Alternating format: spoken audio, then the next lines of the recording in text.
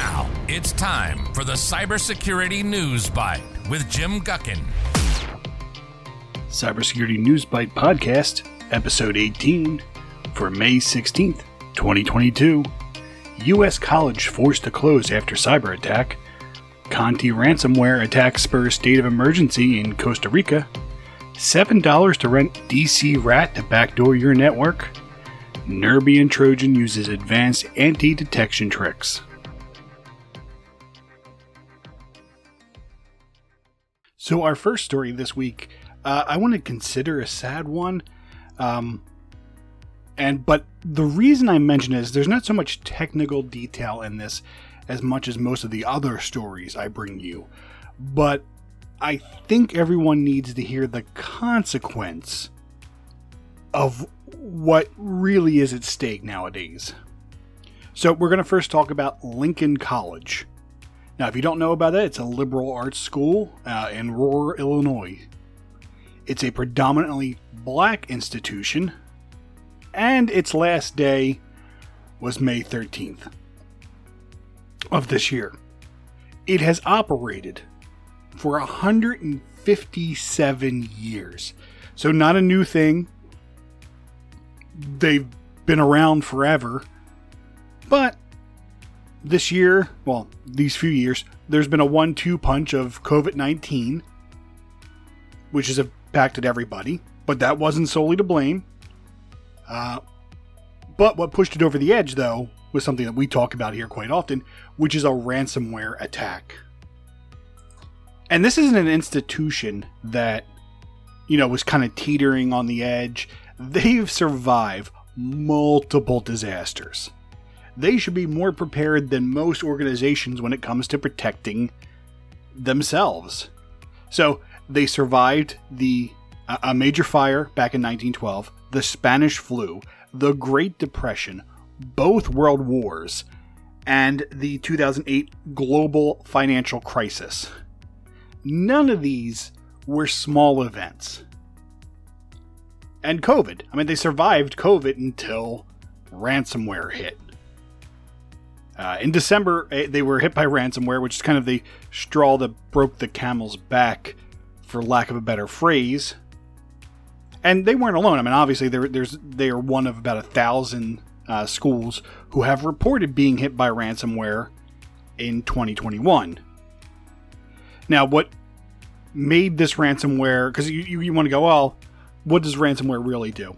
Well, it blocked the college from accessing data it used in its student recruitment drives, its retention drives, and its fundraising efforts. So, couldn't bring new students in, couldn't ask for money from former students, and couldn't really pitch to students who were already there to keep staying there. So, that's kind of core to what, I guess, the money-making part of a college would do. Because it's not... you think education, that's why everyone goes for education, but that's not where they make necessarily all of their money. And now there's books or anything along those lines. The big thing is getting donations from their former students and bringing new students in. They couldn't bring new students in. They could only make it through, the semester they were in, which ended on Friday the 13th, ironically. Think about that. 157 years. And ransomware did such a good job at attacking some of their core business function that it took them totally out of business. And this is when I talk to businesses. This is what you have to think about. If a critical system was hit, do you have an alternative plan to do it? Because I want to say, look, buy this software, do this, and you'll be free from fear of ransomware. But that's not the way it works. Ransomware, no matter how good your security team is, no matter how much money you pour into it, cyber criminals found out long ago, your weakest point is your end user. So they'll target that. They will get in through that point. And that's why I think training is very important, but it's not. There's nothing that's guaranteed. And this is what happens: it hits a major system, and if you're not prepared with an alternative method to keep yourself protected, or an alternate plan to process that data, then you're out of luck. Your business freezes. And can your business afford to freeze for a period of time? And unfortunately for Lincoln College, they couldn't get through that period of time. They were done. They closed shop. 157 years. And they closed. Just put that into some level of thought when you think about your organization. If you had ransomware data on your key business data, how long could you survive? And be honest, because when it comes, you'll want to have that estimate. You'll want to have those plans.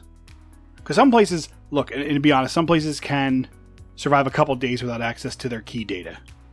Some might be able to do a week.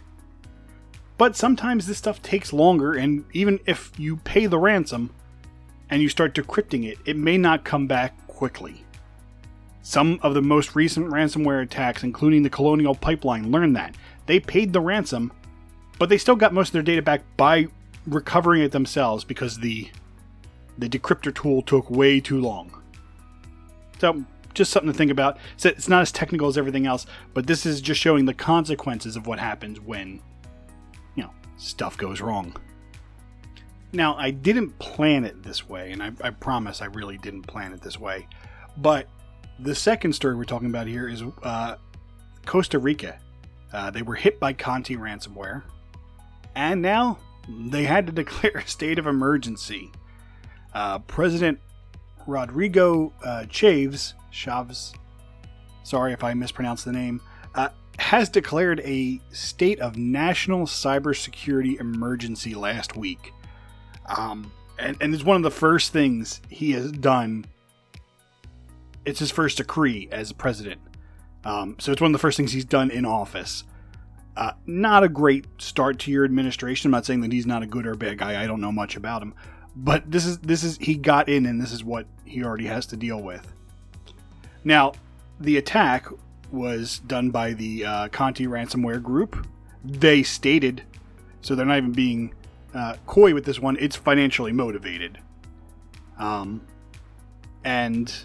it has impacted not just the president's administration, but it also has impacted the Ministry of Labor and Social Security, the Ministry of Science, Innovation, Technology, and Telecommunications, the National Meteorological Institute, and honestly, we're not even sure if there's anything else outside of those, because the entire scope isn't quite known. So, this attack, as I kind of mentioned, was attributed to Conti. They demanded a ransom of $10 million, which, not that I know much about Costa Rica's financial situation, $10 million doesn't seem like much compared to some of the ransomware attacks we've seen. Not that I ever recommend paying it, but $10 million doesn't seem so bad. But this is one of those great ones because they're not just the ransomware thing. If you don't know, Conti is one of those double extortion gangs. They're ruthless. They kind of add themselves on a kind of take no prisoners approach. So they said, give me $10 million, or give us $10 million, and we'll give you the key to decrypt it, or don't pay us and we're just going to release the stolen information on our website. So it's really interesting that they attack this. Conti is a very, very brutal group. You don't want to be in their crosshairs. Now the reason is because they've in the past they've targeted organizations, and they make this known. They targeted organizations which could have a life-threatening consequence. So they've attacked hospitals, in America 911 dispatchers or emergency dispatchers, emergency medical services, law enforcement agencies. Like they have there's no chill. They go after their target and they don't care what the ramification is. And I think that they do that because, honestly, they're hoping that that is the motivating factor to pay. Now, Costa Rica so far has declined to pay the $10 million. And wherever you fall in the argument, I can understand either way. Because if you give in to them, well, then you're encouraging it to go on. If no one did, then would they continue? Probably in some aspect here and there, but it wouldn't be as popular. But anyway, so Costa Rica hasn't paid. And, well, Conti did what they promised they would do. They leaked the data on their website with about 97% of the 672 gigs of data that they claim was stolen from all these Costa Rican government agencies. So here's, the dangers of it, because we always talk about ransomware. And ransomware does have an impact. But if you have good backups, most companies are going to go, nah, we're not going to pay it. We're good. We'll just restore from backup. But double extortion, that's the dangerous part. Because not only if they encrypt your data, are you in problems, is they encrypt it and exfiltrate it at the same time. They grab it for themselves. And then you can seriously be at a problem. So, two stories back to back kind of show you the consequences of what goes on. I'm sure there'll be ramifications for the citizens of Costa Rica when this information is used bad by bad actors. Used bad made no sense. But being used by bad actors, being used for identity theft, maybe some embarrassment for the government, but that's not my concern. It's the individual people who get caught up in this mess. I haven't looked at the data, so I don't know what it has, how sensitive it is, but this definitely looks good for no one. Now, one of the fun things I get to talk about to people sometimes is the inexpensive nature of ransomware as a service, or any of these malware as a service providers. So here's really a story I want you just to think about this. How much do you think a rat costs? Now, for those of you who aren't in the cybersecurity world or new to cybersecurity, rat is a remote access Trojan. Now, most of you probably said somewhere under $200, I'll just say, which honestly, you can get a lot of decent malware for that price. DCRat is a budget-friendly Trojan that you can buy. It's still under active development, and it's selling on underground Russian forums right now for $7 for a 2-month subscription, so $3.50 a month. That's kind of crazy. Now, just like everything else, you kind of get what you pay for, but this is the budget version. If you don't have a lot of money and you're looking to start out, this is a good deal. I mean, if you can say that about a Trojan. It's a backdoor Windows malware. It's called DCRat or Dark Crystal Rat. It's been out since about 2018, where the original version came out. It was redesigned and relaunched in 2019. Now, there's not a team behind it, which is why it's, a budget version. It's a single programmer who is working almost daily to kind of improve it. The administrator tool, the backdoor, and clients are regularly updated with bug fixes and new features, and their plugins get updated regularly too. Now, the not the good thing, but the DCRat is a modular architecture and has plugin framework, so it can do things like espionage, data theft, distributed denial of service attacks, dynamic code execution in several different languages. And it comes in 3 different components: a client executable written in .NET that can steal data, a single PHP page that interfaces with the Trojan's backend command and control server, and, like most malware as a service, an administration tool. Now, the administration tool was written in JPHP, which is not something you see often in most modern malware, because it produces some very large and slow executables. You really want something that's really quick, usually. So, obviously not the modern, well-programmed, well-thought-out cyber criminal gang. This is obviously someone who's learning to do this on the go. But the cool thing is the administrator tool has a kill switch that, if flipped, renders all instances of the administrator tool unusable. This is kind of part of its subscription-based model. You don't pay, it gets turned off. So there is a kind of a subscription check. So once it's verified that it has a valid subscription, the malware subscriber can use the administrator tool to communicate with the command and control server.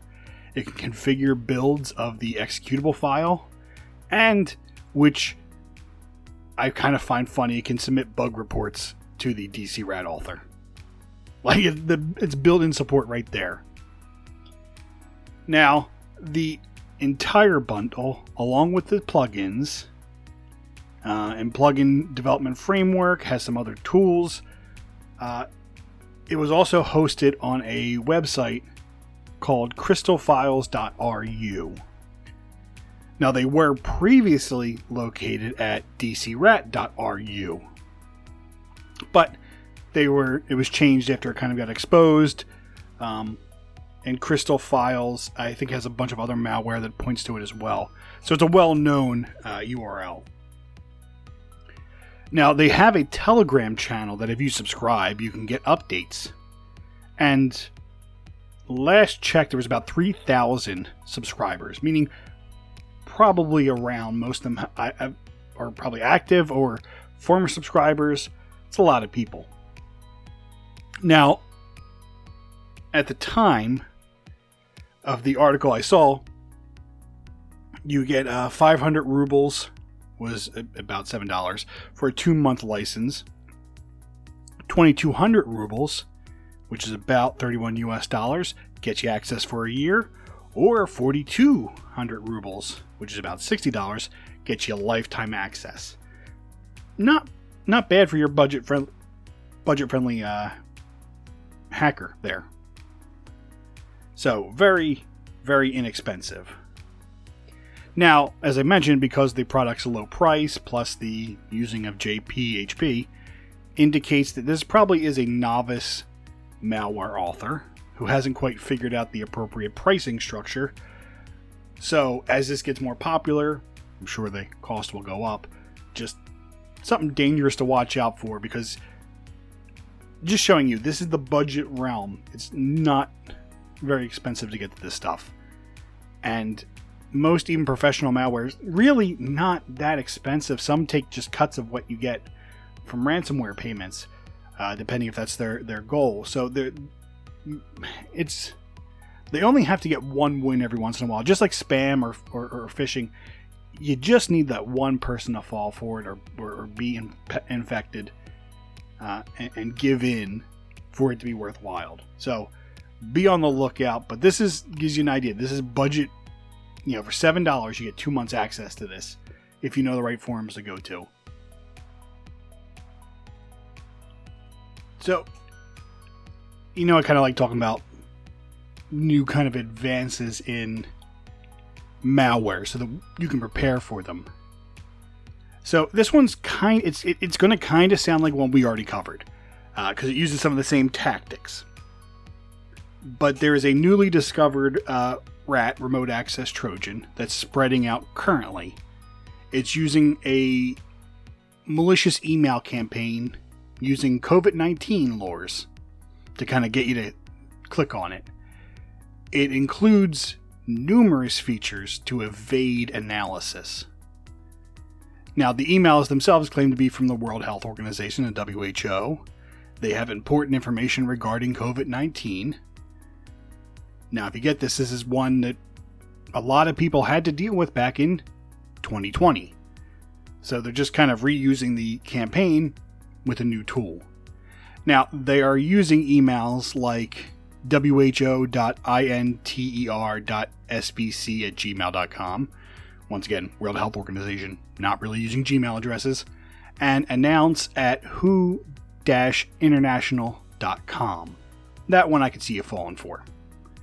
They use WHO or World Health Organization in their subject lines. The email includes safety measures related to COVID-19 as well as attachments. Those attachments also mention COVID-19 in their names. One of the things is, it's a Word document. It contains macros.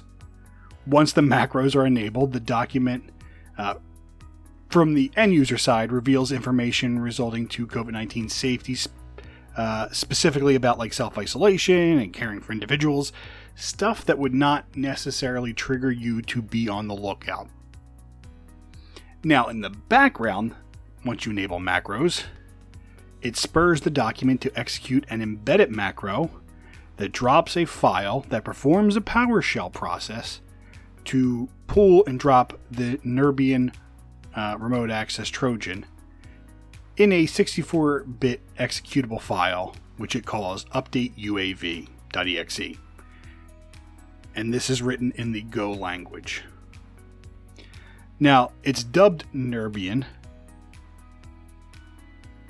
because it appears to be derived from the word Nerbia, which is a fictional place from the novel Don Quixote.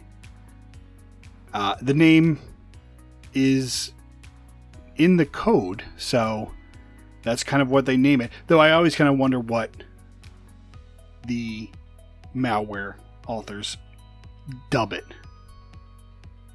Now, it's written in as I mentioned, Go, which is OS agnostic, and it's using significant anti-analysis and reverse engineering capabilities. Now, they first observed this remote tool being distributed in a low-volume email campaign back on April 26. It was sent to multiple industries, mostly in Italy, Spain, and the UK. Now, Go is a popular program language and is becoming increasingly more popular with threat actors, likely just due to the fact that it has a lower barrier to entry and it's easier to use than some of the more advanced ones. Now, we talked about Nerbian and its tools. Here's what makes it dangerous. It leverages anti-analysis components spread across several stages. It includes open source libraries. And the malware is sophisticated. It works in 3 distinct phases. One's the phishing, two's the dropping of the file, and then the file's executed. Now, when it drops the file, it scans the environment before it starts running the file. It makes sure that there's no kind of reverse engineering technology. It makes sure it's not on a VM. It goes through a couple other checks, and then it executes the tool. Now, the rat itself is executed via an encrypted configuration file, meaning it's hard to look at. It uses extreme caution to ensure its data back to the command and control server is encrypted. And to do this, it actually sends the data over SSL. And this is all so that it can avoid network scanning tools, unless you have a tool in your network to break SSL so that you're able to do packet inspection. Now, some of the other things this tool can do is key logging, which it cleverly stores its keystrokes in an encrypted file.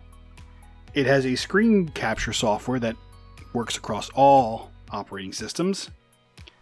So, much care was written into this thing to really hide itself and be cautious. Now, you can obviously scan for the file, the UAV update. But, as I said, what's interesting here is the tool really does a lot to try to keep itself from being pulled apart. So, every time it runs, it makes sure that it's on a safe system for it. And it will stop executing if it encounters any conditions on a host that it does not like. For example, if it's running VMware, it thinks it might be being checked, so it won't do it.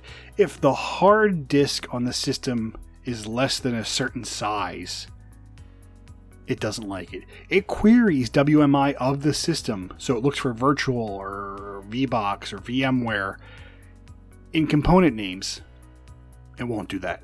There's certain MAC addresses that it will search for, and if it comes back with a certain value, nope, doesn't like it. If it sees any reverse engineering, debugging, memory analysis, memory tampering programs in the process list, once again, doesn't run. If it even thinks that the amount of time to execute functions are excessive according to the application, which might suggest that there was a debugging program running, it stops. I mean, think of it. This thing really goes out of its way to keep itself hidden. And I kind of find that to a certain level funny. I mean, in this case, literally having an old computer can keep you safe from this thing. It goes, well, yeah, I asked something, it took forever, I don't trust it. But at the same time, this could give you tools to stop it from running. All you gotta do is make it think it's on a VM and it will stop. Or make some debugging software look like it's running in your process list. It'll force it to stop. So, why it's genius, you can figure out ways to stop it. But you have to admit, it really goes out of its way to check a whole bunch of things that I wouldn't have thought of to detect this thing. Alright everyone, thanks so much for listening. Don't forget to check out our website, cybersecurity.newsbite.com, for all your latest information, as well as show notes and links for the news stories in which I got these stories from. Other than that, thank you so much. Stay safe online. Talk again next week. You've been listening to the Cybersecurity News Bite with Jim Guckin. Learn more about our show at cybersecurity.newsbite.com.